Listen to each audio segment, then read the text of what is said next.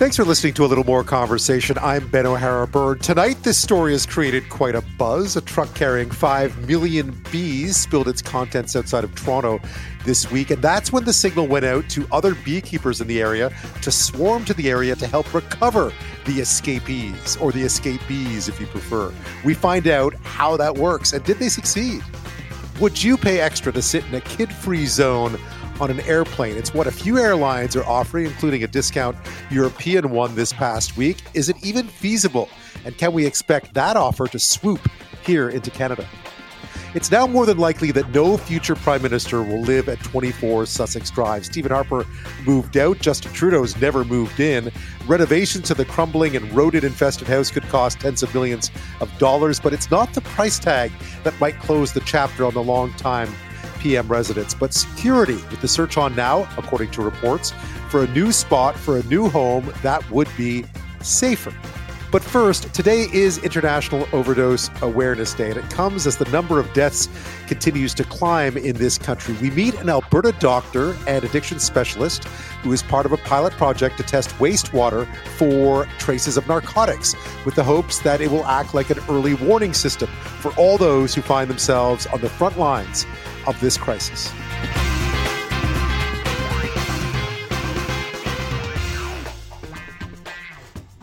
First up again tonight, August 31st is International Overdose Awareness Day annually, a worldwide campaign to end overdoses, stigmas, and remember those who have passed away. The theme for this year was recognizing those people who go unseen. The numbers are staggering. We've talked about it on the show before, obviously. Since 2016, more than 30,000 people across Canada, that number is higher now, have died from opioid-related overdoses, more than from other major accidental death causes. Here in BC, 7 years after BC declared a public health emergency for the opioid crisis back in 2016, that's where I am, more than 1,400 British Columbians have died from toxic drugs so far in 2023 alone, putting the province on track for its deadliest year in history for overdose deaths.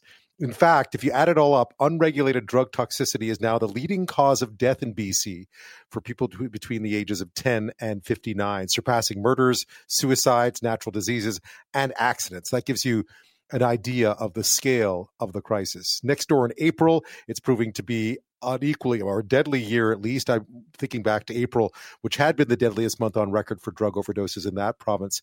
And of course, behind every one of those numbers, every one of those staggering numbers, is a life cut short, right? A family, friends left behind.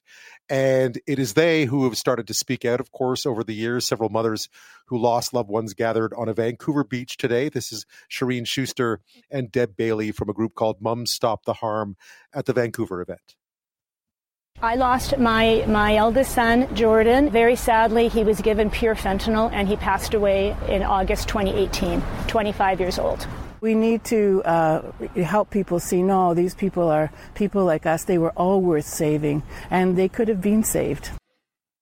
Of course, it can be easy sometimes to look at the trend lines and the numbers and hear the stories and feel pretty discouraged about the lack of progress over the last 7 years or so. But that doesn't mean that lives aren't being saved, that advances aren't being made. Take this in Alberta.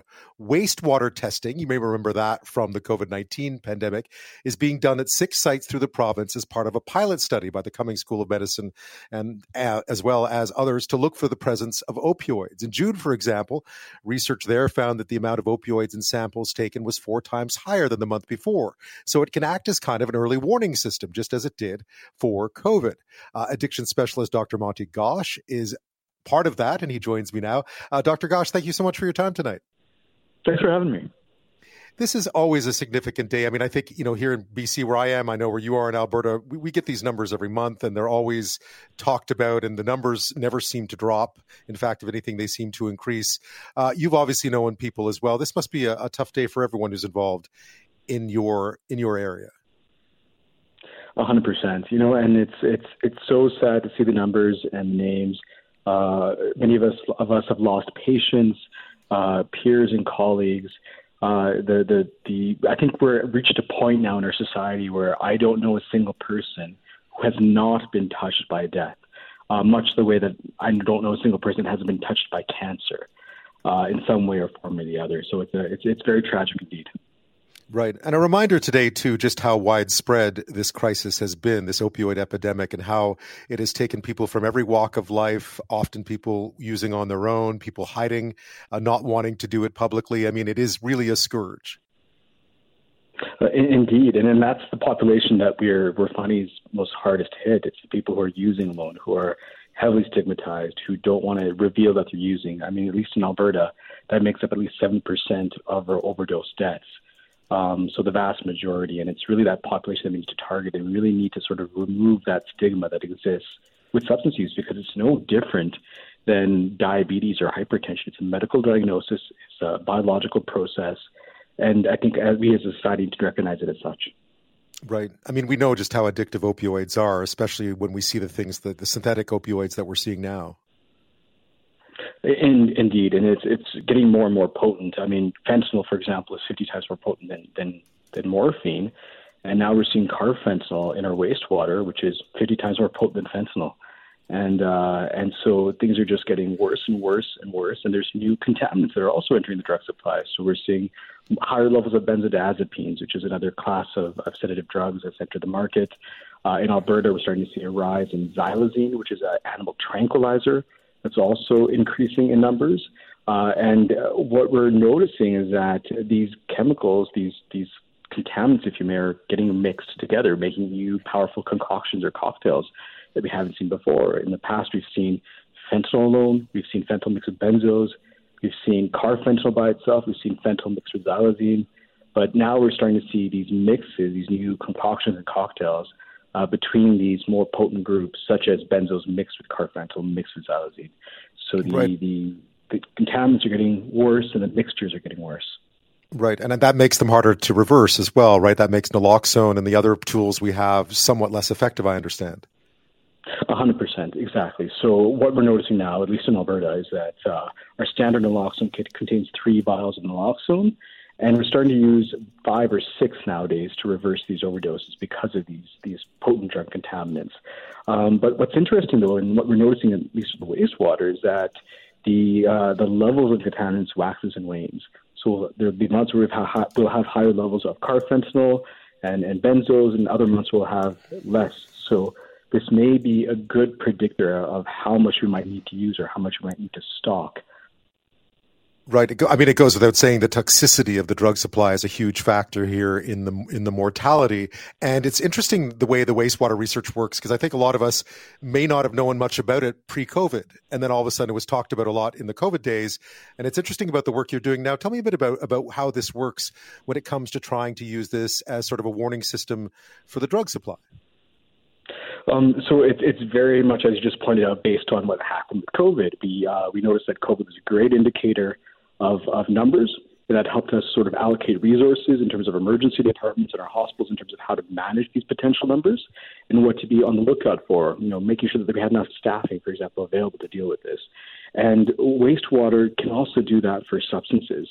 So what we're seeing now is that wastewater, and what we try to validate, at least for this pilot project, was to ensure that we could accurately measure wastewater, make sure it's reproducible, and that the validation of the assays, if you may, was fairly standardized, and then measure that over an 8-month period. And we've done all of that, and what we've seen is that there is certain trends and patterns that we notice. So, for example, we noticed that there's a spike in ND use after the weekend, and that it decreases during the weekdays, sort of keeping and following track with sort of what we call the weekend effect, that people are using more on the weekends.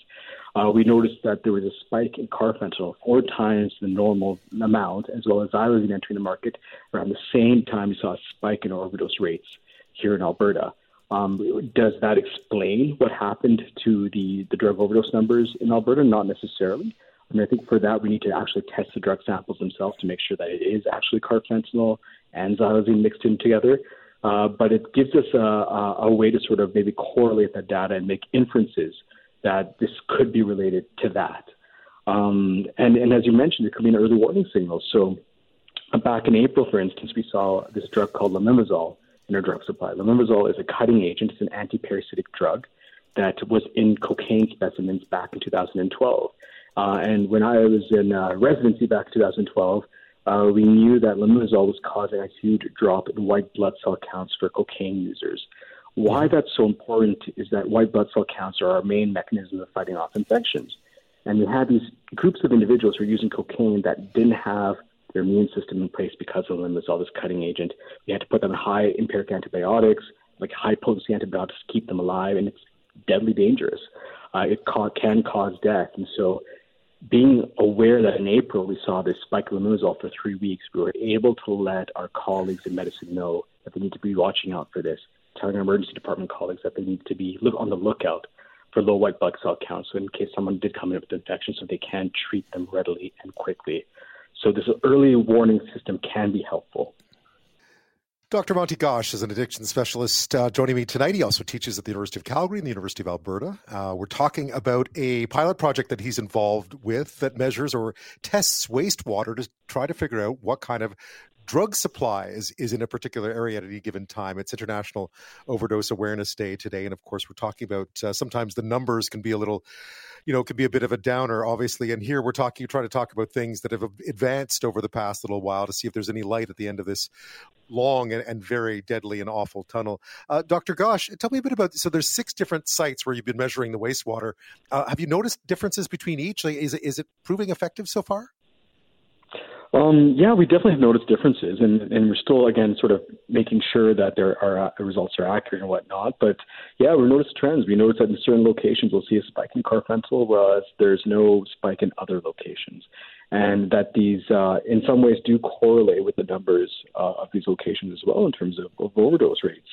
So it's quite unique to see. Of course, we need more longitudinal data to sort of confirm that these trends are consistent with these spikes.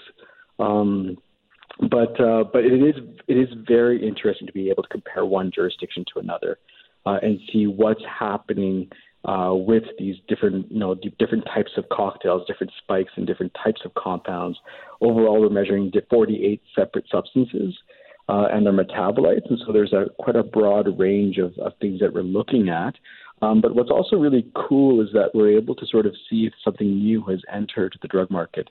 So, for instance, once a week from these various sites, we will look at the entirety of the wastewater and try to see every single compound that's in there. And that could be laundry detergent, that could be some new sort of chemical that's in there. But what we are actually looking for is chemicals or synthetic substances that could be contributing to the drug poisoning crisis. And we sort of look at that and measure that against an existing global data bank of different substances to see, is this a new analog of fentanyl? Is this a new compound that we haven't seen before? Is this something we need to worry about? And last but not least, is this something we need to warn our stakeholders about as well? So, it's really cool technology that I think we could use and put into play quite effectively. Right. I guess ultimately, in a perfect world, what this would be able to do is you'd be able to have a system whereby everyone was alerted if you saw something. And so the healthcare system would be able to prepare, people working on the streets would be able to prepare, everyone involved with helping and treating addiction would be able to understand, or treating overdoses would have a much better concept of what it was they were dealing with. Exactly. And we believe that knowledge is power. We know that this is just one piece of the knowledge. This isn't supposed to take away from existing drug testing that's already occurring at supervised consumption sites, at Health Canada sites with drug seizures, with your detox drug screens, for example. It's just one piece of information. But what's unique about this information is that it tells us what's going on at the population level around drug consumption. So we're not looking at specific individuals or a single drug specimen.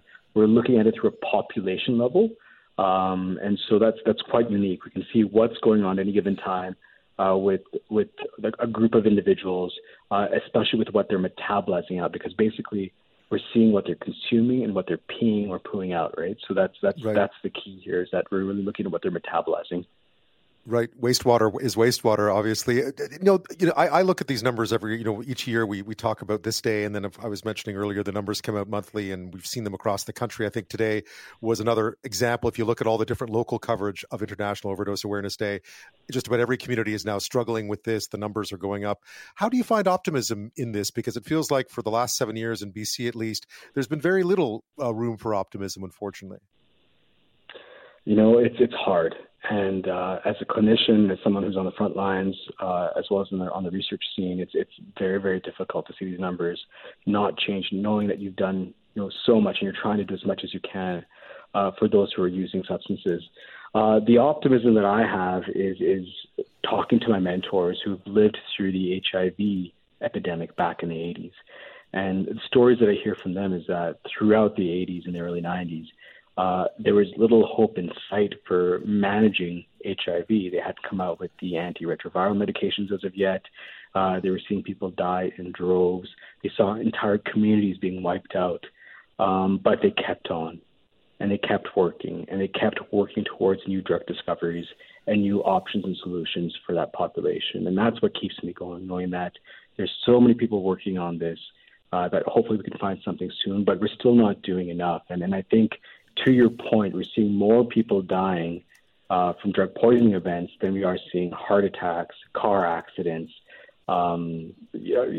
murders. It's a huge issue, and we're not putting enough resources into it. We put so many resources into the previous biggest public health crisis, which was COVID, billions upon billions upon billions of dollars. And yet that same amount of attention, that same amount of effort is not being applied to the opioid epidemic. And we need to change that. It's our biggest public health crisis facing Canada right now. It's what's causing a drop in our overall our mortality rates. We were at 82, I think, was the average lifespan before, and now we're down to 80. And it's probably going to continue to drop. So, we need to do more to deal with this. Well, Dr. Ghosh, I really appreciate your time tonight. Thank you so much. Thanks for having me. Let's talk about something that we talk about quite often on the show. That's Canada's housing shortage is clearly one of the things that is top of mind for many of us these days, affordability and trying to find housing. And a reminder of the numbers, they're already pretty staggering. Apparently, we need 3.5 million more homes to be built by 2030 in this country to reach affordability. That according to the Canada Mortgage and Housing Corporation. The scale of the problem has the federal cabinet, who met last week at PEI, even looking at doing things like placing a cap on the number of foreign students entering the country until the housing shortages are tackled a little bit more. These impact the students as well, obviously. Here's Sean Fraser, the minister. We've got temporary immigration programs that were never designed to see such explosive growth in such a short period of time. That's Sean Fraser, of course, the housing minister now. But what if the number of new homes needed is in fact too low? What if that is a conservative estimate? What if there are more people in Canada, meaning an even more acute need for housing, than we were led to believe, and that those who are trying to figure out how many houses we need have been looking at? Well, that's what my next guest has figured out, and that's what brought his findings, as a matter of fact, to that same retreat that federal Liberal ministers were taking part in PEI last week. Deputy Chief Economist at CIBC Capital Markets, Benjamin Tal, finds that there are likely 1 million more non-permanent residents in this country than the government has estimated. The main reason for the discrepancy, and there are a few, he says, is that the government is not counting people who remain in the country after their visas expire. The way it works is that 30 days after those visas expire, oftentimes people stay to apply for new visas and so on, that they're essentially counted as having left when they haven't. So that means there are even more people looking for housing in this country, and even more housing needs to be built. Now, StatsCan says it's a problem they were already looking to rectify before Benjamin Tal brought it up, but it also means we may not have a clear picture, or at least not a clear enough picture, of just the sheer number of houses this country needs to find some stable footing on this issue. We went right to the source to find out more about it. Benjamin Tal, Deputy Chief Economist at CIBC Capital Markets, joins me now. Benjamin, thank you so much. Thank you. It's a pleasure. This has been much talked about over the past few days, I know, but you presented this to the Liberal cabinet on their retreat in PEI early last week. What is it that you found, and what is it that you were pointing out to them that could be an issue with how they're tabulating how many people are actually in this country right now? Yes, recently people have been talking about the rising number of non-permanent residents, NPRs, including, of course, foreign students, and the number is rising very quickly, very fast, in fact. So the question is it a good thing or a bad thing? But the point that I'm making here is that whatever the number is, and it is a big number, it's actually larger because we are undercounting non-permanent residents. And if you have 2 minutes, I can explain why. There are two components to it. One is the census. Now, picture the following situation. You are 22 years old, foreign student that arrived from Canada yesterday, from India, China, or any other country. You are young, you are confused, and then the census people come to you and say, is this apartment that you're living in, is this your permanent residence? Now, how do you answer this question? Because maybe you think your permanent residence is your parents' house in your country. So you basically say, no, it's not. And the minute you say no, you are not actually answering the survey. In addition, many of those young people are coming from countries that, unfortunately, you don't speak to the government. So there is a significant undercounting of the census non-permanent residence number. And even Stats Canada will admit that that's the case. In fact, in 2011, they estimated that this undercounting is about 40%.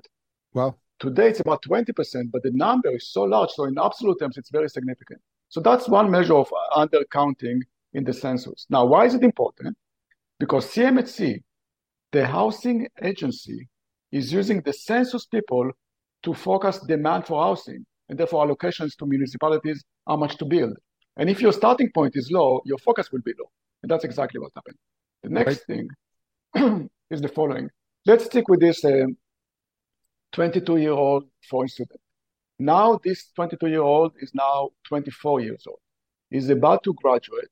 His student visa is expiring. You apply to another visa, to an extension. However, Stats Canada assumes that the minute your visa expires, in fact, 30 days after your visa expires, they assume that you're out. But you're not. The vast majority of them stay. And they apply for extension, they apply to be a permanent resident, whatever it is, they're not living, although Stats Canada is assuming, because of their model, that they're out after 30 days. This undercounting or non-counting is 750,000 people. Wow. This is a huge number that we are undercounting. So that's a story. Right. And it has a cascading effect, as you mentioned, when it comes to, and this is specifically around housing. We already know there's quite a significant housing shortage in this country. And what you're suggesting is that it's actually far shorter than we're even making allowances for now. Exactly. So the situation is not great by any stretch of the imagination. And unfortunately, it's worse than perceived because we are undercounting people. And that's very important. Now, the good news is that Stats Canada, which is a very good agency, one of the best out there, is aware of the issue. And it's going to change it and fix it. So I hope that within a month or so, we'll be more educated about what's happening. Right. You brought this right to the Liberal cabinet. What was their reaction to this information that you were giving them? Unfortunately, I cannot discuss the meeting. I can discuss only what I said. And I discussed this in addition to many, many other issues. The topic was not this. The topic was housing affordability. And I came with a list of recommendations what to do. This item was a very small part of the overall conversation, but that's what I can say about that. Right, but certainly one that's registered a lot, because I think you printed it as well in a memo or a letter, and people reacted to it quite quickly, because it does show that we have a housing crisis in this country, and perhaps we're underestimating just how many houses we're going to need to build. You sort of suggested that we're almost running to stand still at this point. Absolutely. We have a situation in which demand is rising very, very fast, but unfortunately supply is slowing because of higher interest rates and many other reasons. Restriction, we don't have enough labor. There are many reasons why supply is not rising. So supply is not rising and demand is rising extremely fast. So we have to run faster in order to stay in the same place. And that's the issue that we are facing now. And that's why we need some policies here and now, not only 5 years from now. Right. And again, you pointed out this was just one aspect of what you were presenting, and perhaps an important one, because it suggests that we're not building fast enough even to maintain, the targets we have now aren't even proper. What else were you suggesting? What else do you think needs to be done at this point in time? Well, first of all, I think that we have to introduce a sense of urgency to the situation. This is a crisis, and we have to treat it as a crisis, and it's urgent. COVID was a crisis, and we dealt with it very quickly. We have to really look at housing as a major crisis that we have to react to it very quickly. We need a significant improvement in the coordination between all levels of government, because sometimes you have the federal government doing something, the provincial government is doing something, and the city does not even know about it. So they have to coordinate much better in order to achieve optimal results. And then I believe that we need a rental solution. We need the government to go back into the market and build social housing the way it was the case in the 60s. But then we have a market solution. We need a rental solution to the problem. We need to create a situation in which you are 35 years old, you are married, you have 2 kids, and you are renting, nothing is wrong with you. That's the mentality that we have to develop the way it is in Manhattan, Chicago, London, Berlin, and many other places. And in order to do so, you need a huge supply of purpose-built rental, apartment buildings, not just condos, but apartment buildings rental. And in order to do that, you need to provide developers incentives to choose not a condo, but a purpose-built rental. And you can do it by using the tax system. You can eliminate the HST on purpose-built rental. You can lower the capital tax rate that they pay if the amount is, or if this money is going to other purpose-built rentals. So we can be very creative in order to encourage supply, and it can be done. Right. But as far as this undercounting is going, it seems like StatsCan, and I think this may have been in the works even earlier, it seems like this may be rectified relatively quickly, and we may have a clearer picture of just what kind of housing shortages we face. Yes, I sure hope that that's the case, because we need to get the right numbers, because the precondition for any problem is to get the magnitude of the problem. And that's something that we have to do. And I know that Stats Canada will do what it takes to fix the numbers and to get the right numbers so we can plan ahead. But we also have to think about non-permanent residents and foreign students, and to what extent we have to link their numbers to the ability of colleges, universities to house them. This is an issue that we have to face. I am the first premier to write to the Bank of Canada to raise this issue. I wrote to the federal government as well to suggest some ways that we can work together to bring down costs that don't involve inflicting this kind of pain on families. Benjamin Tal is Deputy Chief Economist at CIBC Capital Markets. We've been talking about housing, first and foremost, something that he brought up last week and has continued to be covered a lot this week. StatsCan has even responded to it, which is an undercounting of the number of people that are actually in this country. First of all, in the census, the way the census questionnaire is structured, and also just with the idea that StatsCan believes that when visas expire, student visas in particular, that 30 days after they expire, the person leaves the country, and that in most cases is simply not the case. So we may, in fact, have 750,000 more people in this country needing housing than we've actually allotted for. Benjamin, a big week next week. Bank of Canada is going to have another interest rate decision come Wednesday. What are your thoughts? Are we going to see another hike? That's a good question. And now I'm going to do something that I usually don't do. Right. I will tell you that I really don't know. Don't get used to it. I will not admit it very frequently, but I really don't know. It's 50-50. The Bank of Canada is looking at the data, and for every bullish, strong economic number that justifies higher interest rates, I can show you a negative, weak, bearish variable. So it's really 50-50 at this point. Now, we have to remember that this bank is a biased bank, because if you have an option, a recession versus inflation, they will take a recession any day. Namely, they will be willing to overshoot as opposed to undershoot, because with overshooting, they know how to deal with. Undershooting is much more complicated. So they are rather, to raise interest rates, they prefer to raise interest rates more than needed as opposed to stop too early. And that's more or less where we are. Now, every economic recession, in my opinion, in the past, was helped, if not caused, by a monetary policy error in which central bankers raise interest rates way too much. Why? Because inflation is a lagging indicator. Mm-hmm. Inflation is telling you about the past, not the future. But show me the central banker that will have the guts to stop raising interest rates when inflation is still elevated, and that's exactly where we are. So if the Bank of Canada was an AI machine, they would have stopped in June. But they are not. They are human. They have fears, they have doubt, they don't want to take any chances, so they're overshooting. They're overshooting, in my opinion, already by 50 basis points. And if they move in September, it will be another 25 basis points. And we're seeing I totally understand where it's coming from.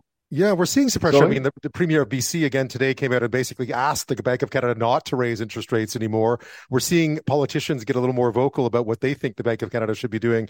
Do you think that'll have any impact? I doubt it. The Bank of Canada is independent. The Bank of Canada is looking at only one thing, inflation. They have a target. The target is 2%. As long as it's above 2%, they will have to do something, even if it means overshooting. I believe that the economy is slowing down now, maybe not a recession, but clearly a soft landing, or what I call a wannabe recession, not a real recession, because the labor market is still very strong. Inflation is moving in the right direction, especially if you measure it correctly. One of the most significant items in terms of inflation rising is interest payments on mortgages. It's rising by 30%. Now, think about it for a second. The Bank of Canada is raising interest rates to fight inflation. Higher interest rates are adding to interest payments on mortgages that are adding to inflation. You see? It's like putting a humidifier and dehumidifier in the same room, let them go at each other. Wow. That's basically what we are talking about. And that's why if you measure it correctly and you take out interest payments on mortgages, as we should, inflation is not as scary. It's about 2.2, 2.3%, very close to the target. So I believe that we are close to the target already. The Bank of Canada does not need to raise interest rates, but if they will do it by another 25 basis points and call it a day. Right. And you have pointed out that if they overshoot, the only good news in that, perhaps if you're hoping that interest rates come back down, is that it will allow them to cut faster in the future. Absolutely, because then you generate a slowdown that is more significant, more severe than needed, and therefore you need to react by cutting interest rates faster. Regardless what happens, we need interest rates to start falling in 2024, into 2025, and 2026. Why? Because in 2025, no less than 57%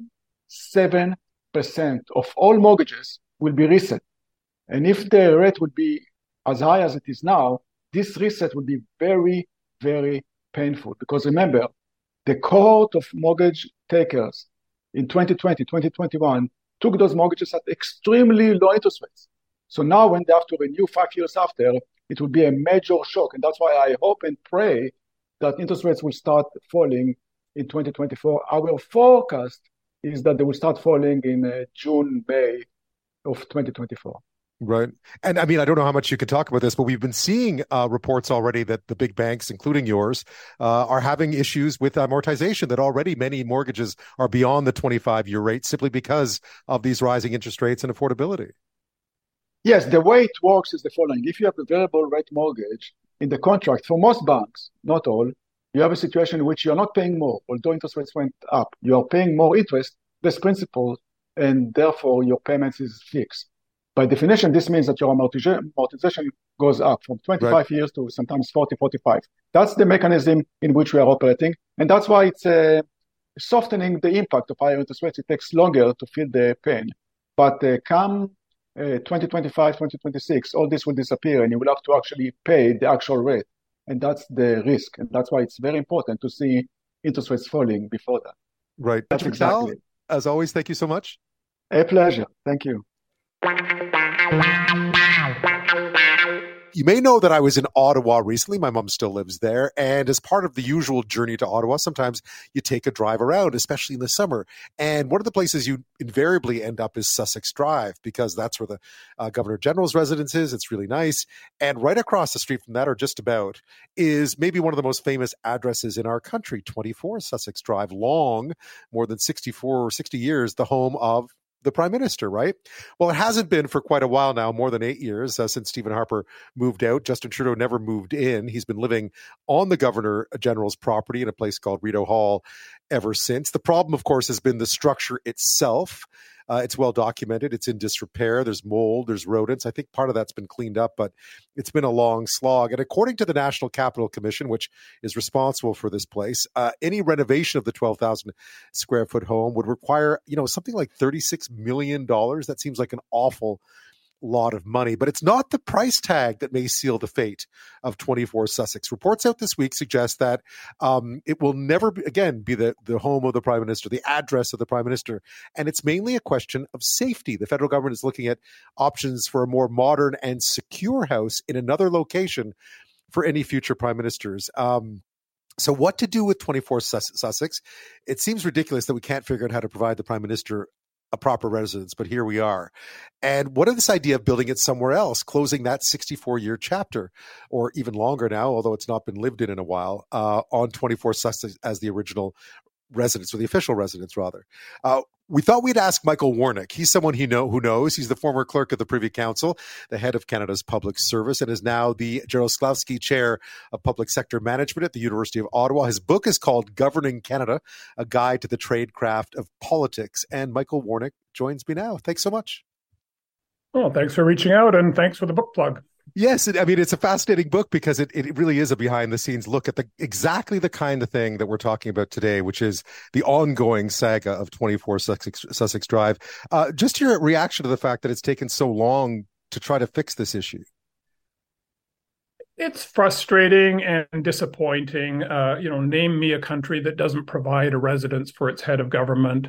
We're not talking about big infrastructure like the White House or 10 Downing Street or the kinds of things you see in Paris or Berlin or Tokyo. We're just talking about a house for a family.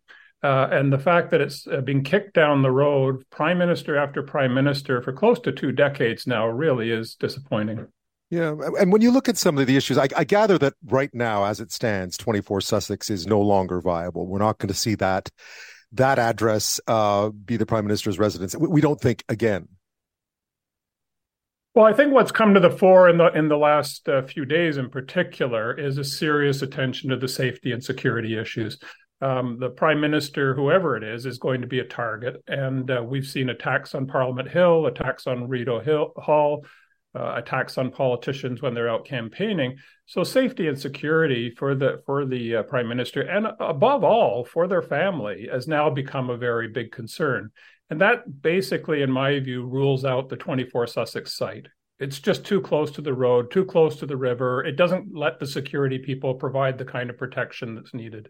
Yeah, for any listeners who haven't been there, if you're coming along a Sussex Drive, you eventually sort of reach an area where you have Rideau Hall, where the Governor General lives, just sort of off in the distance on the right, and on the left, right on the edge of the Ottawa River, is 24 Sussex. It's actually surprisingly, as a official residence, it is surprisingly close to the road.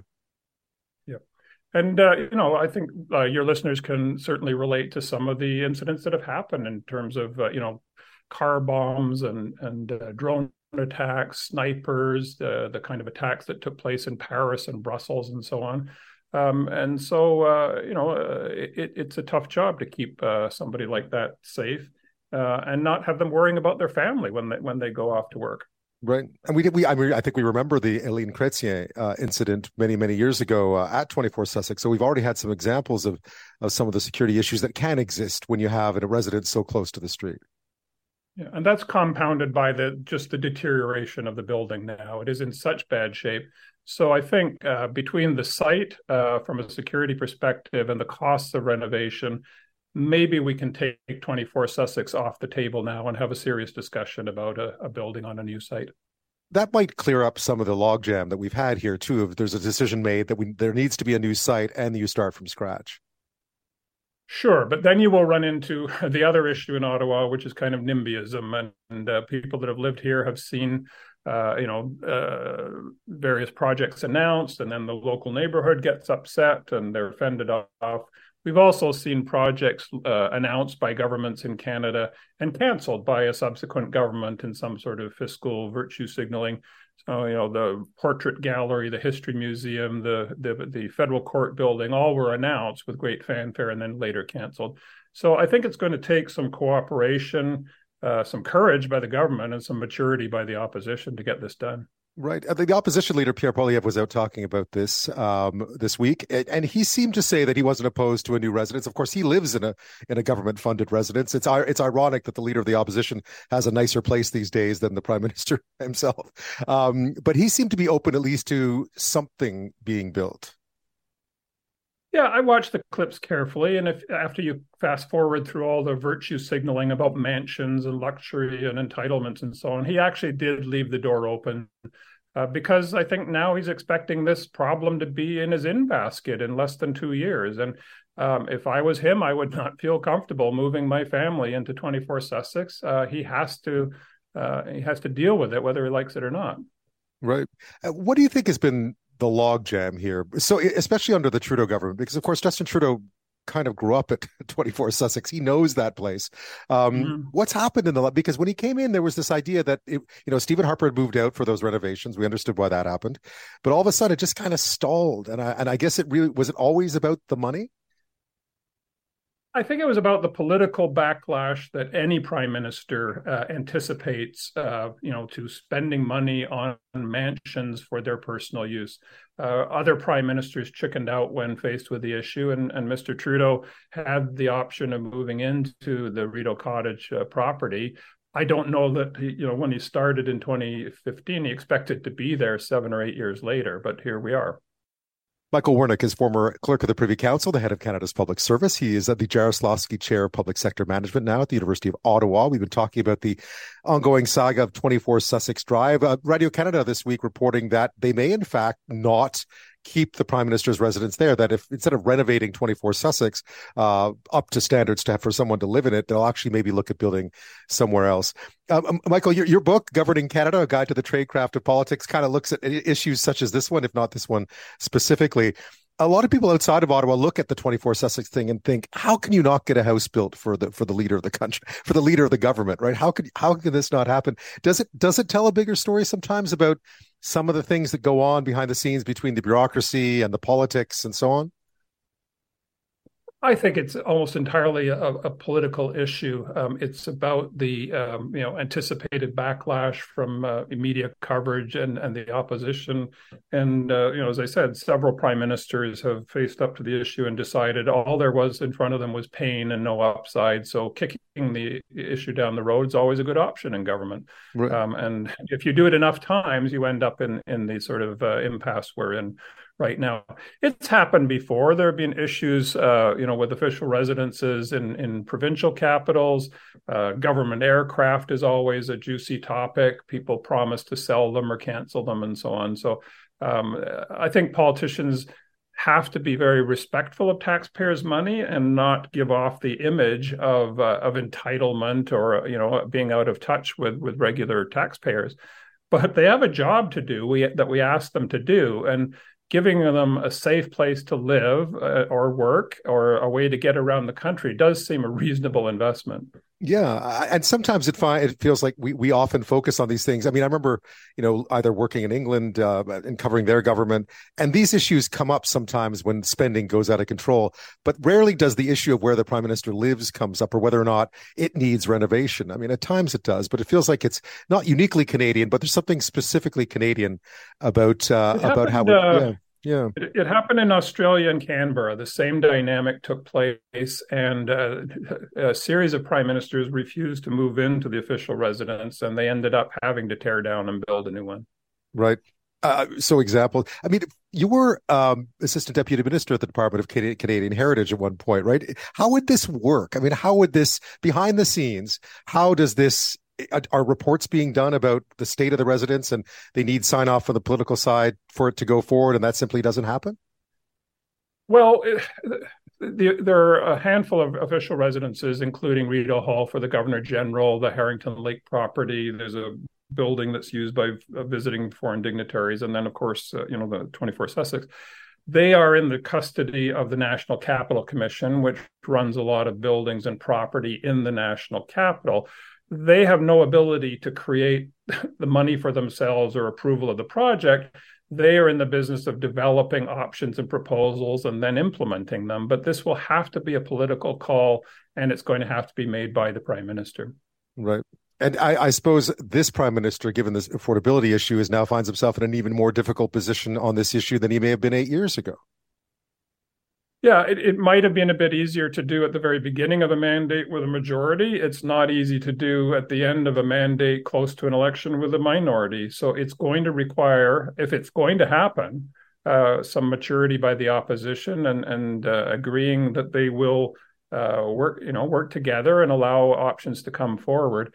We're talking about a building that might last 100 years. It's a reasonable proposition. And so, with the average shelf life of prime ministers, there could be 10, 12, 15 prime ministers and their families live in this facility. I think we should look at it as an investment in the future. Right. And for people outside of Ottawa, because often 24 Sussex is seen as kind of an Ottawa issue, and I was just there, and I know you drive by it now, and it's beginning to look, I mean, it has looked pretty dilapidated for a while, and it's sort of, and it's not a great look. I mean, the French embassy is not far away. It's great looking. Rideau Hall's grounds are beautiful. And then you have this kind of symbol, and you think, well, what's that building? You think, oh, that's the Prime Minister's residence. And you think, oh, isn't that strange? I guess just for people outside of Ottawa, it's important that, I mean, it feels important that we have a proper residence for the head of government. Yes, but the difference, as I was saying earlier, is it doesn't have to be the White House with hundreds of offices for staff. It doesn't have to be like 10 Downing in London, where the cabinet room is on the ground floor. The buildings in Berlin and Paris and Tokyo are much larger scale.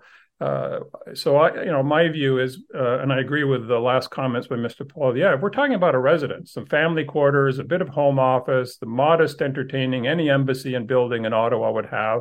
And above all, that it be safe for the family. So we should be able to get it done. There are other places in Ottawa to do the big events and to hold cabinet meetings and for the Prime Minister's political staff to work. We're talking about a house. Indeed. Yeah. And are you more confident today than you have been recently, or is it about the same? I think that this dynamic of virtue signaling about mansions and spending on yourself has been the obstacle for many, many years. And I did have a sense of, oh, here we go again. But Mr. Poilievre did acknowledge that, most countries, all countries that I can think of, provide a safe residence for the head of government.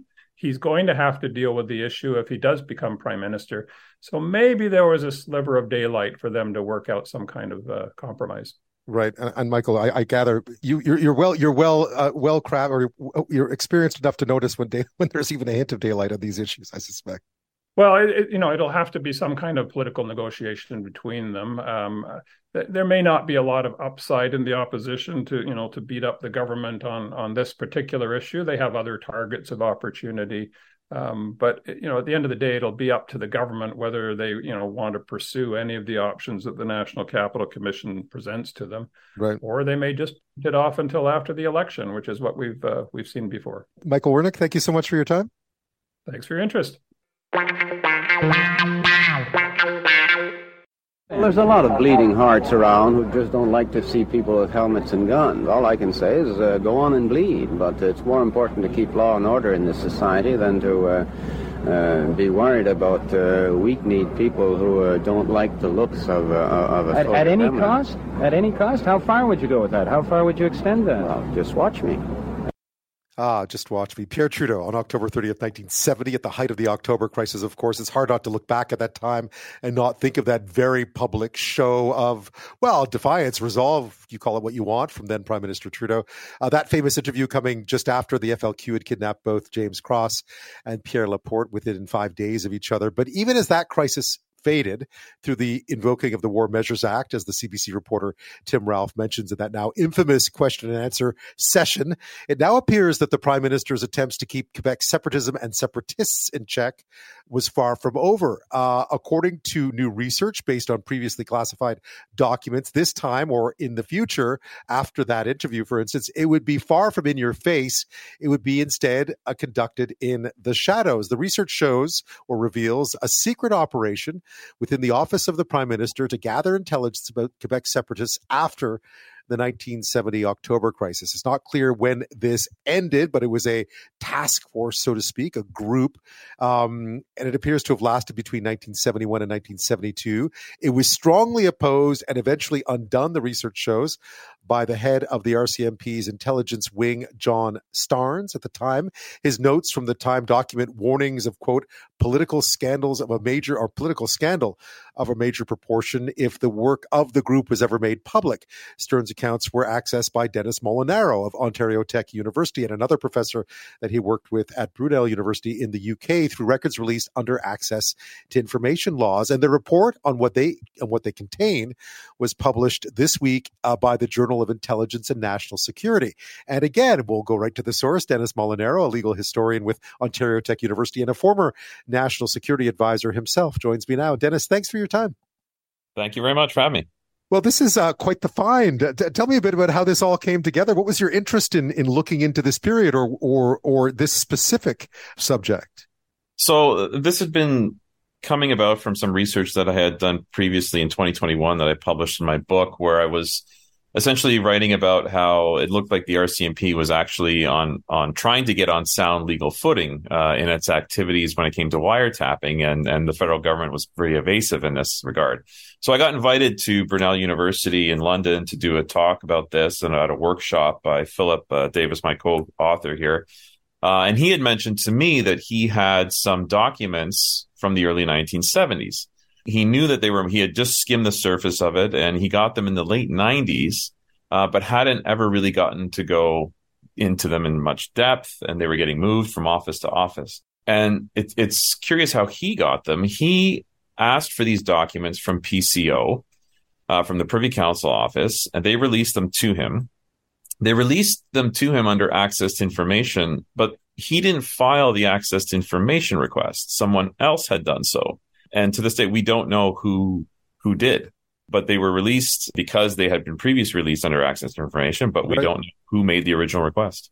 Right. And I was mentioning that I had experience with that in the past. If you went to the Freedom of Information office, you could actually see what other people had asked for and sort of ask for that information because it's out there. But no one had looked at these for a while. Then, and what did you wind up finding? Because it looks like quite the treasure trove. Right. So when he, agreed to, we were going to work together, and he sent them to me by snail mail this summer, and I had a chance to sit down with it, I was just blown away because, what I was reading here was essentially that the RCMP director of the security services at the time in the early 1970s, John Starnes, was pushing back against what he describes in these personal memos he makes to himself is a secret group operating within the Prime Minister's office, utilizing the Liberal Party apparatus to essentially spy on Quebecers. And I say Quebecers because it's supposed to be directed against separatists, but separatists writ large, the movement. And it's also involving members of the Canadian military in the executive in the organization. And Starnes was basically pushing back, saying, we can't do this, and we can't be involved with this. And this was all done needless to say, was all done in secret, in complete secret. Yeah, absolutely. And so, this is the thing, is that we, from the documents Philip and I went through, it's clear the Macdonald Commission knew about this. And the Macdonald Commission was tasked with investigating the activities of the RCMP in the 1970s. And it's what leads to the creation of CSIS. They knew about this, but they didn't put it in their report. The only thing that was ever put in the report were the actions of the RCMP and how they were wrong and shouldn't have done what they've done.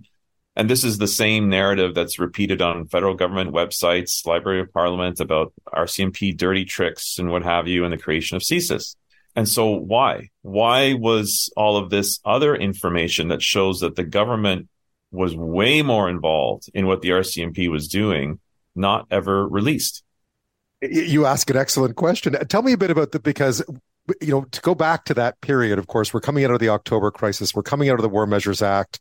The PQ is clearly, the separatist movement is growing in strength in Quebec. I mean, there was some pushback, obviously, after the October crisis, but it's growing in strength. The PQ will be in power within 4 or 5 years at this point. And clearly this was a concern of specifically the federal government at the time, but also obviously of Pierre Trudeau. But tell me a bit about the Fantan group and what exactly was going on behind the scenes here, because it sounds very shadowy. Oh, absolutely. So, I mean, what we gather is we get from John Starnes and from one of his officers, John Ferris, who ends up being invited to visit what the group is doing. And so they describe in broad strokes that this is a group that is essentially collecting intelligence, connecting information on Quebecers. And they also mention that they're engaged in, quote, political action. And that's a very broad term using in the context of intelligence. What does that mean? Political action. They don't actually describe that. But the description that Ferreras gives, that this group is collecting intelligence, there's a member of Canada's military involved in the executive, and they want the RCMP to contribute to the group, is enough for Starnes to basically say, this is wrong. You cannot be using the intelligence services of the country in the service of a political party against another legal political party. Like, you can't do this. It would be the equivalent of the current, of the government using the CSIS to target the Conservative Party or something like this. Like, you can't do that, right? Right. And this is, when you say the other political party, was this specifically the Parti Québécois, or what were they? Yes, it was the PQ. It was the PQ. Wow. And this, and you mentioned it as well, and not to, this may be a bit tough to follow and it's a bit blurry, but it was also being operated not just within the machine of government, but also within of the Liberal Party itself, right? Yes, because it's being operated out of the PMO, right? And so the PMO is a party political office still. Even though it's the Prime Minister's office, it still is a party office. It's not the PC, it's not the Privy Council office, which is in service of the government and a civil service staffed, body. Right. And so that's the key difference here. And actually in the documents themselves, Starnes makes, note, and so does Ferreras, that the Liberal Party apparatus, as they put it, is being used to collect intelligence on Quebecers, on the separatist movement. And so that's where the problematic aspect comes in, where this is the stuff of dictatorships, intelligence services being utilized directly for the party, as opposed to civil servants, and working in the government that are nonpartisan. Which is interesting too, because I gather, and my memory might not be serving me correctly here, but over the years within Quebec separatist groups, they used to talk about this stuff, and people used to dismiss it. Yeah, I mean, and this is the thing, is that there's actually, it's been coming out slowly in drips and drabs. There's been things being released through Access to Information Act.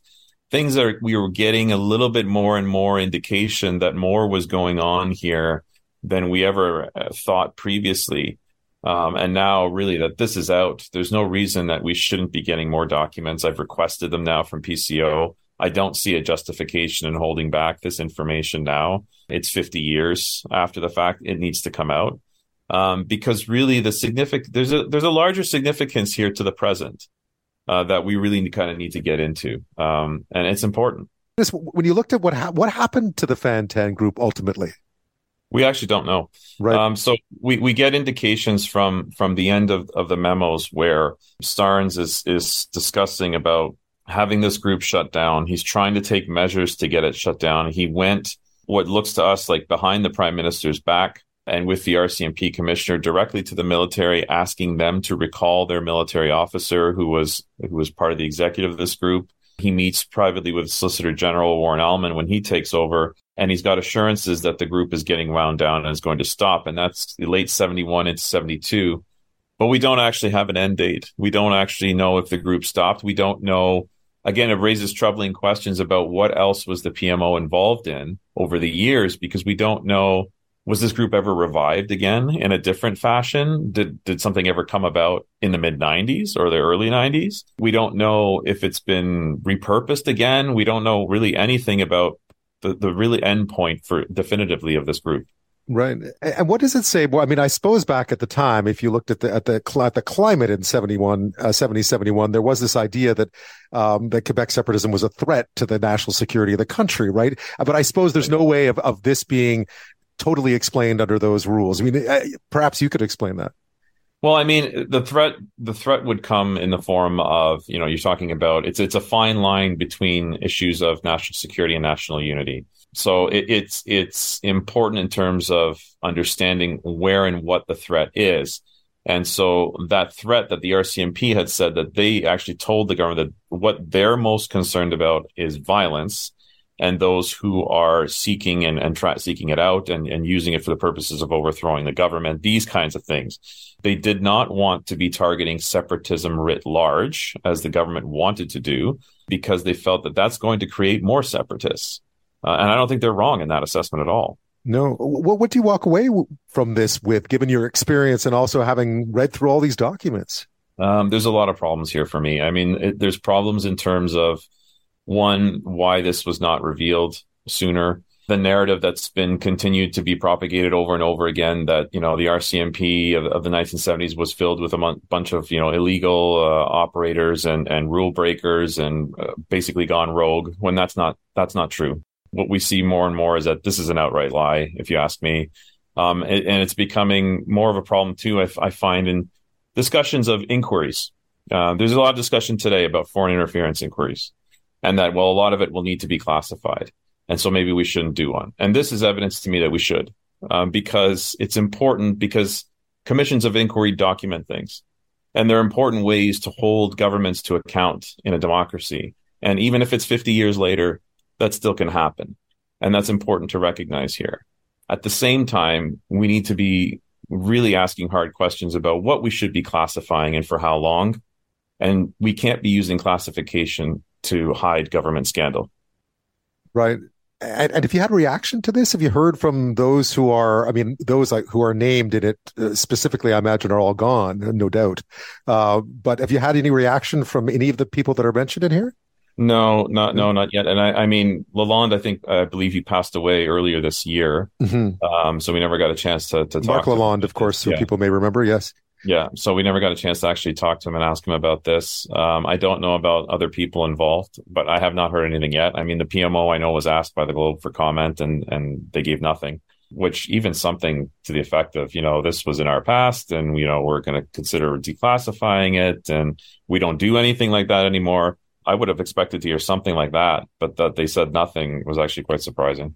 Yeah. And what's surprising is that these documents were released quite freely. At least upon request, because they were already declassified. So they've basically been sitting available if anyone cared to go look, I suspect, or maybe not. Yeah. Yeah. That's the impression I got. Philip could fill in that picture more, but that's the impression I got, that they were there. They had been declassified under access to information for someone else, but they were still sitting within PCO. Wow. What would you like to see come of this then? I'd like to see a broader declassification effort on this file, but also just in general in terms of what's being held. That's, things that are older than 30 years old. We need to have an actual serious talk and policy put forward about considering mandatory declassification of things so we can get a better understanding of what's happened in the past. And look, this has direct ramifications for the present. Whether it's commissions, whether it's classification and access to information for journalists, for historians, this is relevant now. Yeah. One thing that you pointed out that I thought was really interesting is even at the time, the RCMP officer you were mentioning spoke about this as being a real potential scandal and to watch out. In other words, they were saying, as you mentioned earlier, don't do this. Yeah, pretty much. That's exactly what the impression is. And that's what we have. We need to understand that intelligence services, operate at the behest of the government. Of course, we should target people who are engaged in illegal activities, and they shouldn't be doing unauthorized activities. Of course, they should be held accountable for that. But at the same time, we have to hold policymakers to account for the things that they asked for and the things that they ordered of their intelligence service. Well, Dennis, I look forward to seeing what comes next on this one. Thank you so much. Thank you very much for having me. I don't know how often you take public transit, so to speak, communal transport, let's call it. So planes, trains, buses, you name it, ferries. And of course, there's always families on these modes of transportation. And I think it's fine. I've been on planes. I've been on long plane rides. Of course, I was based in Asia for a while. And when I would come home, that was like a 15-hour flight, which is a very long flight. And sometimes, of course, you'd end up in an aisle and there'd be like families all around you. And it was kind of cool. You don't get as much sleep, but whatever. I've never had a problem, obviously, with having a bit of noise on a flight. And especially because the kids are fun, right? They're enjoying it. It's all watching families take journeys together. They're usually either going home to visit family or they're coming back from visiting family. So there's always there's a kind of a cool dynamic going on there. But I suppose if you have a big meeting the next day or you have something really important going on in your life and you need to focus and concentrate on a plane and you can't afford to sit in first class where there are usually very few children, well, maybe you would want an area that was kid-free, right? Last year, you may have seen this video. This was one of those viral videos you see of a young, like a 2-year-old, a toddler, standing on the tray table of a plane, jumping up and down while yanking the seat in front of her.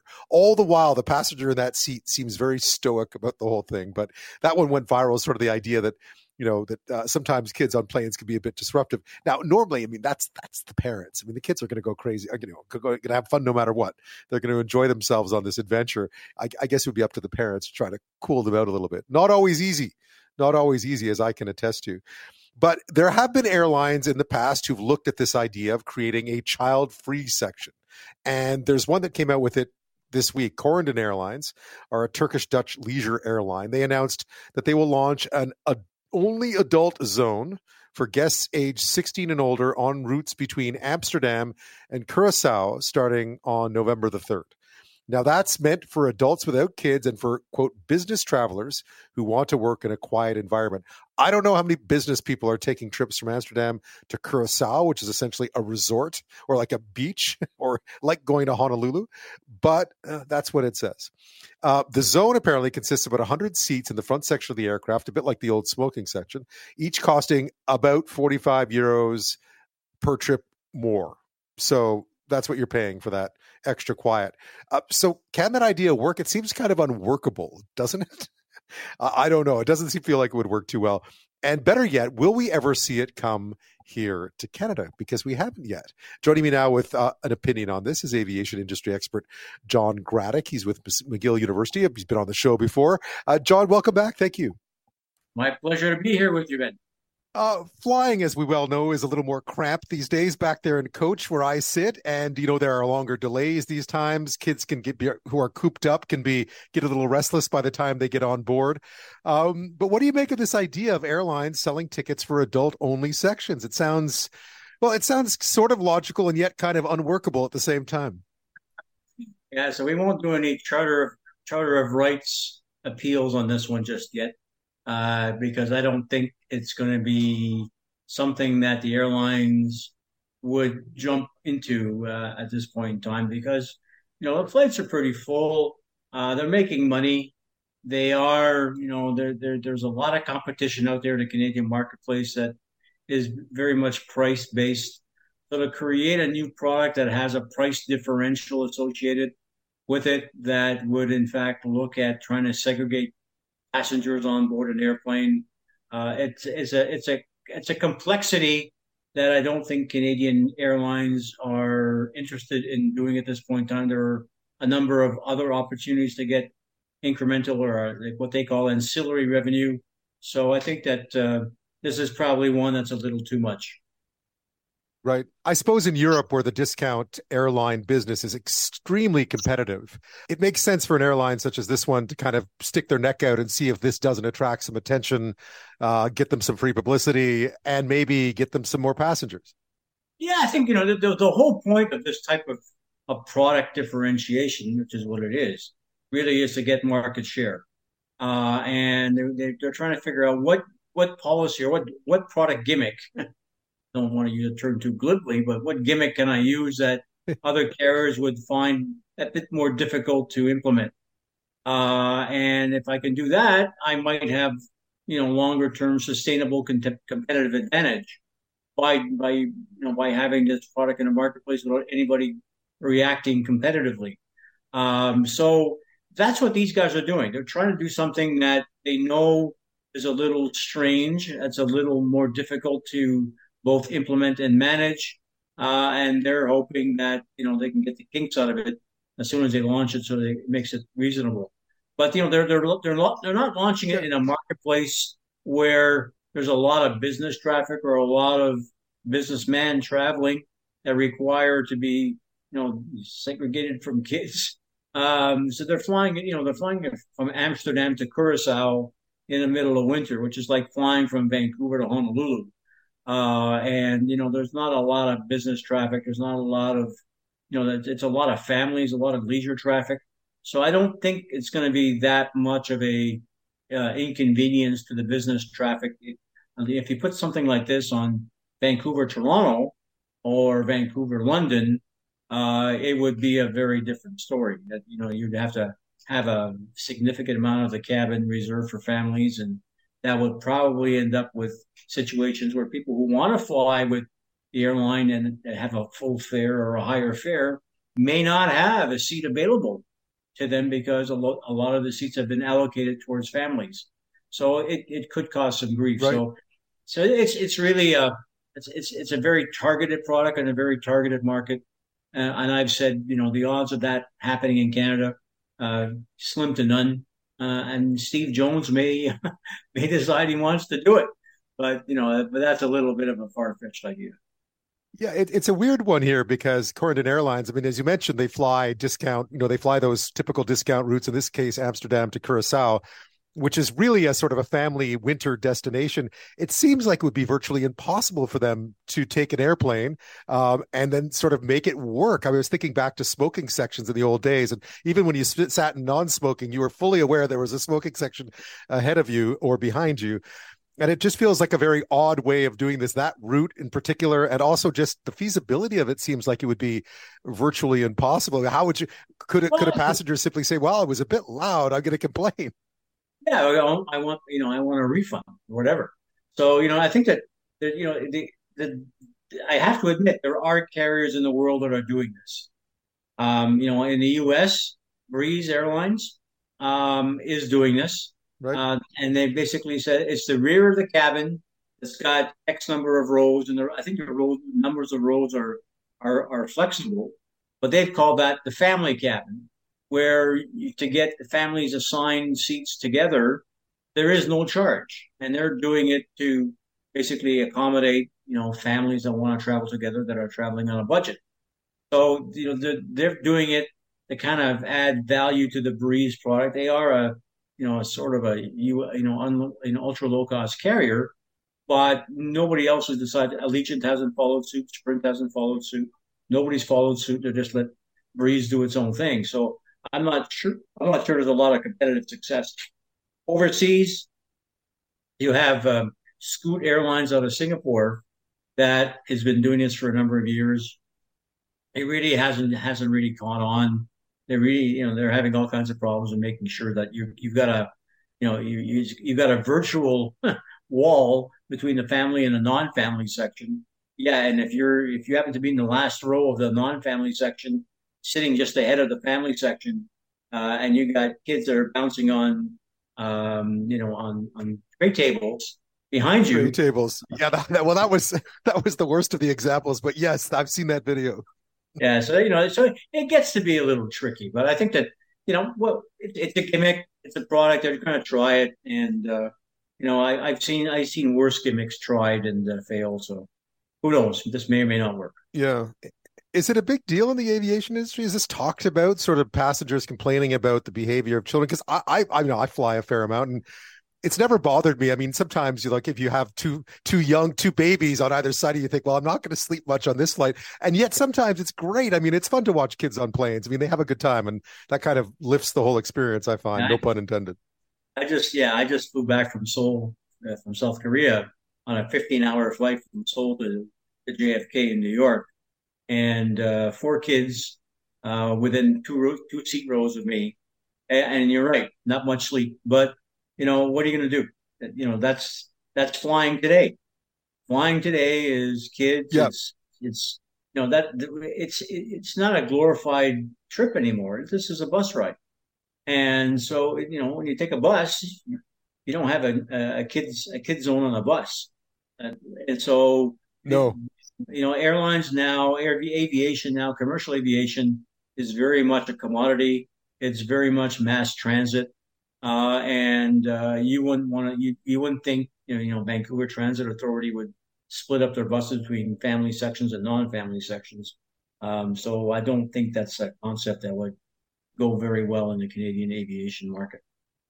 John Gradek is an aviation expert. He's at McGill University. We're talking about adult-only areas on planes. Earlier, there's one airline in Europe, a discount airline, that's just brought this up. They're going to have an adult-only zone. They're charging passengers more for that. And we've been talking about how we're really never going to see this happen in Canada. At least we don't think so anytime soon. John, this was an interesting one this week. Air Canada announcing that it's going to cancel some routes out of Calgary, nonstop flights to Ottawa, Halifax, LA, also Honolulu and Cancun and Frankfurt. But right at the end of October, in those Honolulu-Cancun flights, that seemed like a bit of an odd move. What's going on? Well, I'm not sure. You're right. Honolulu and Cancun are very much winter routes, and those routes should be humming, come end of October, beginning of November. And Air Canada spent a lot of money and time and effort to basically build up the Alberta Hawaii market and the Alberta Mexico market. So these are strange city pairs that they seem to be canceling. So it kind of leads me to a conclusion that there's a bit more. There's a bit of a fire beyond the smoke.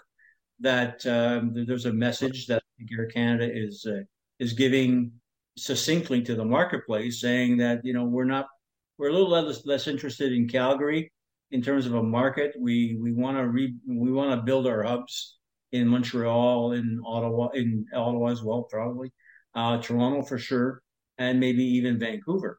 And so they've kind of looked at Calgary as a secondary market, versus its traditional view of Calgary. And the conspiracy theory part of me is kind of looking back and saying, okay, Danielle Smith and the Alberta government have really made a very, very clear statement in terms of their support for WestJet out of Calgary. Throwing $1 million at it, in fact. And I think this is, Air Canada saying, well, wait a second, we're not second-class citizens in Calgary. We still want to be a good corporate citizen. But if we're going to be treated as second class by the Alberta government, guess what? We'll show you what second class really means. And that seems to be a message.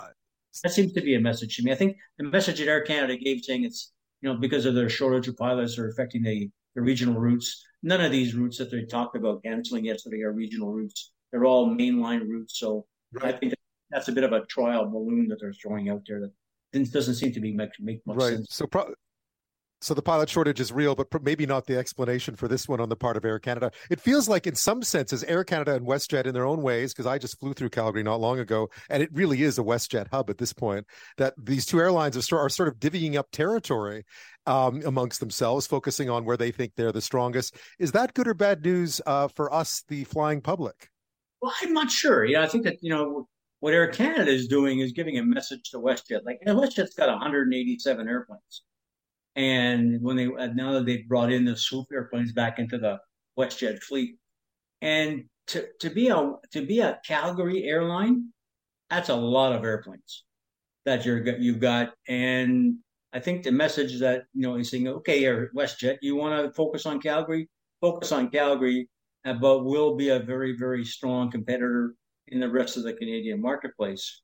So be prepared to not see many of your airplanes go to many city pairs that are beyond a Calgary originating or destination point. So I think Air Canada is marking its territory, saying, okay, if you guys want to play in Calgary, WestJet, be my guest. Wow, the Air Wars. John Gradek, as always, thank you so much. My pleasure, Ben. We'll do this again sometime. Yeah, let's talk honeybees in this last segment of the show tonight. You may have seen this story yesterday. It created a lot of news. I'm not going to use the pun again.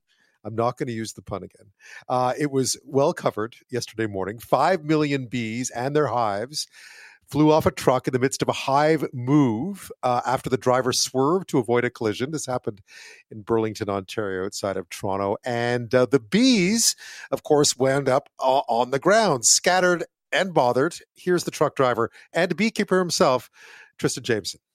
I swerved, nearly swerved into the ditch, tried to correct, and dumped all the hives. All these bees are moving, so they're all going to be coming out. They don't know where their home is. They're going to take a little orientation flight, try to figure out where they are, and right now there's a ton of bees just all over the place.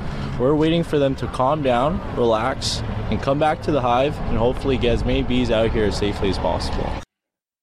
There we go, Tristan Jameson, explaining that quite wonderfully, considering the circumstances. I mean, I don't know if you ever saw the movie The Swarm in the 70s, because I did. And that was back when there was sort of this crazy fear of killer bees, right? This was one of those 70s things. And so I was thinking of like The Swarm. Of course, it didn't look like that at all. And Tristan was remarkably calm while describing it. So, put your fears away. But of course, it prompted Halton Police, who police that part of Ontario, to close off the area and get that bee retrieval underway. And what they did, and this is interesting, is they sort of sent out a distress signal to other beekeepers in and around the area to come help out, to try and make sure this all ended without any major damage done. One of those beekeepers is Luc Peters. He is a beekeeper and founder of Humble Bee, I should say, in Hamilton, and he joins me tonight. Luc, thanks so much for staying up late. I appreciate it. Yeah, no problem. Quite the 24 hours. Quite the 24 hours. I didn't realize, I mean, it makes perfect sense that when something like this would happen, that they would get other beekeepers out to help out. But would they know you already? Would there be a list? How does that work?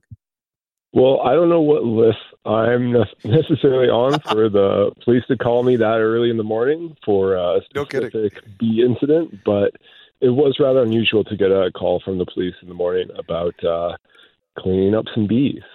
So yeah, it was like 6 a.m., right? Well, or just after 6 a.m. That is early, obviously. Yeah. So, my day changed quite a lot. I decided to, change it up and go lend a hand and see what the deal was with all those bees. Yeah. So you literally got a phone call. Like, did it wake you up? And they sort of said, "Hey, we need your help." Is that kind of how it went down?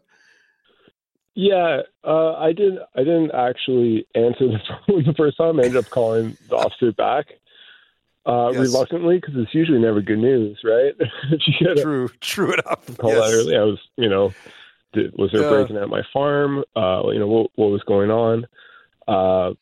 But yeah, so got the call, realized that is a pretty urgent issue.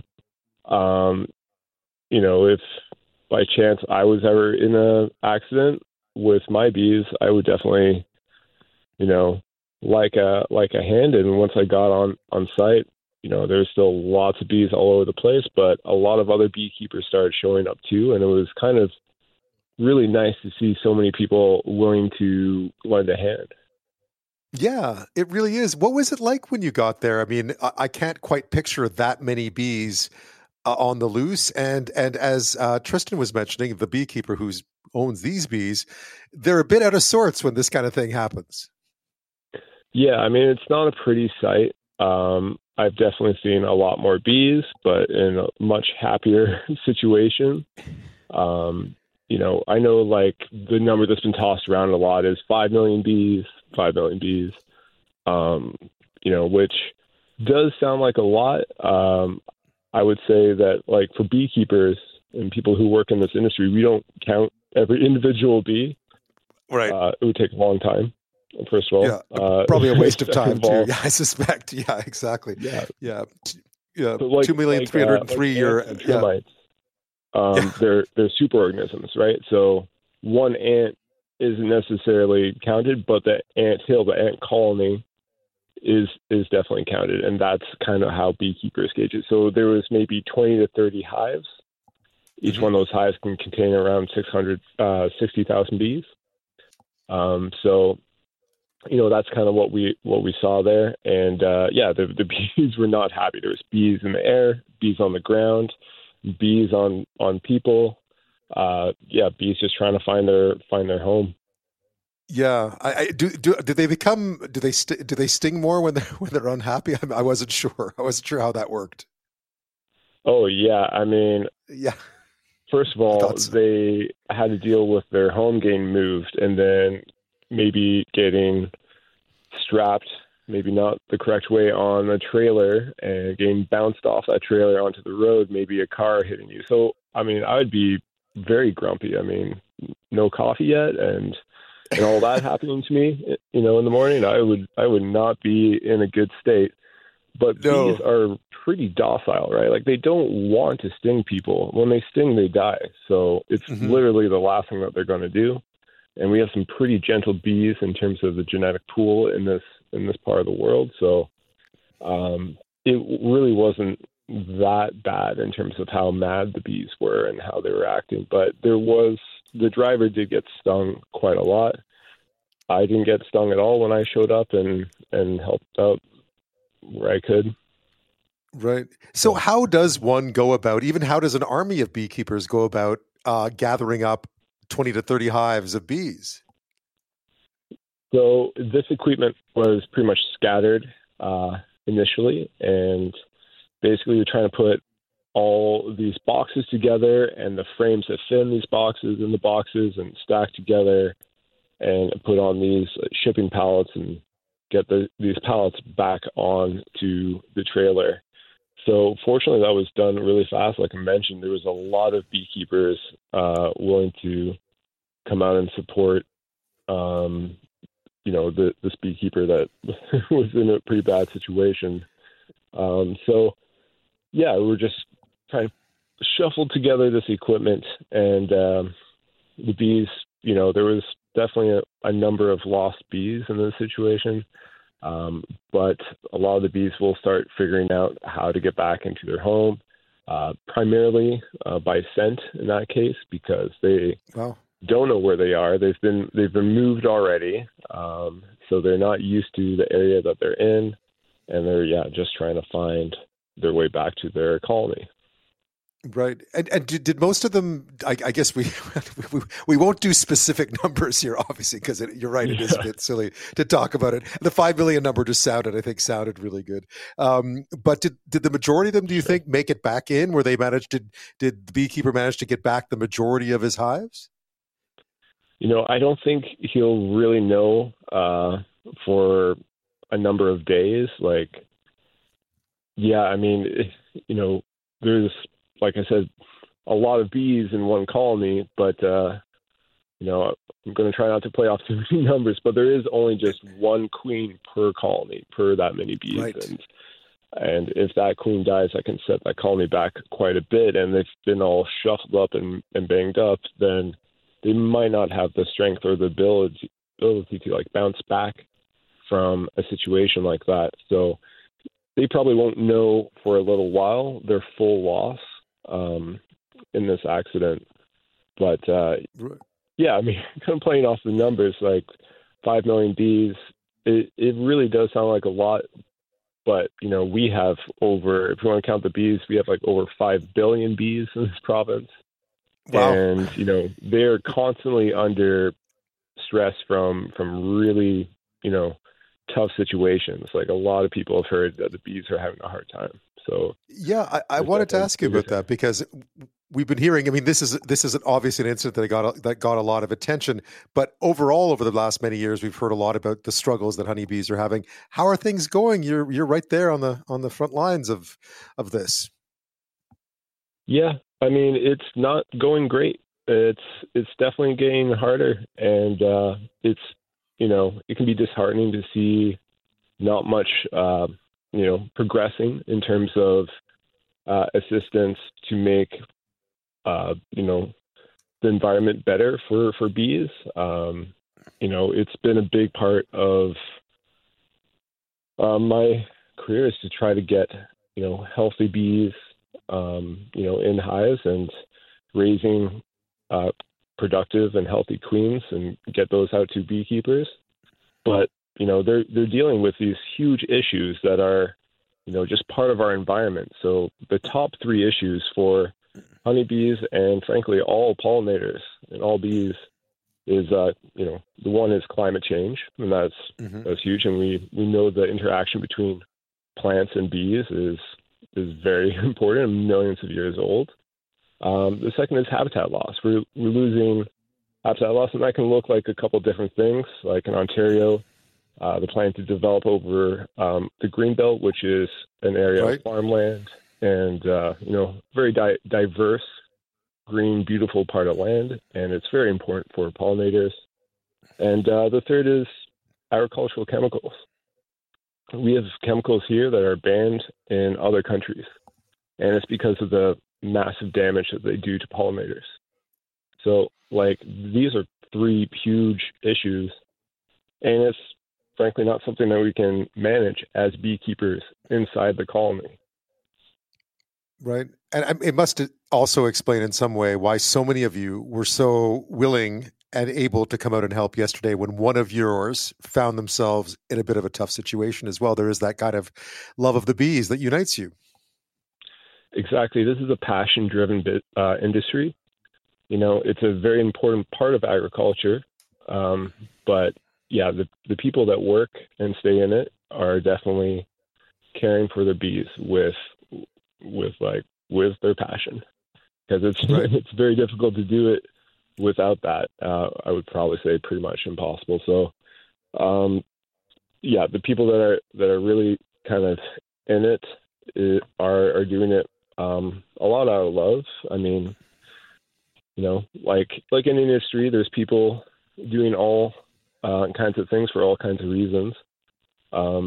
But yeah, I think like there is you said like there is a kind of a show behind the scenes there when you see that many people willing to come out and help out somebody they don't know. Yeah. All of you got that phone call at 6 o'clock in the morning too. So a lot of you were getting out of bed to come and help. Well, Luc, thank you so much for sharing that with me. And I'm glad everything worked out. And it was great to hear that all of you sort of found each other and came to someone else's help in a time of need, because clearly it was a bit of a dicey situation there for a while. Yeah, definitely. And, it was good to hear that like no humans were injured during that accident. Yeah. And, hopefully those bees have found their home and have their queen and all those things. Yeah, exactly. And hopefully, they're going to have, a better environment for the future. Yeah. Well, Luc, I appreciate you staying. I know it's late and you were up early yesterday morning, obviously. Yeah. So thank you so much for your time tonight. I appreciate it. All right. Take care.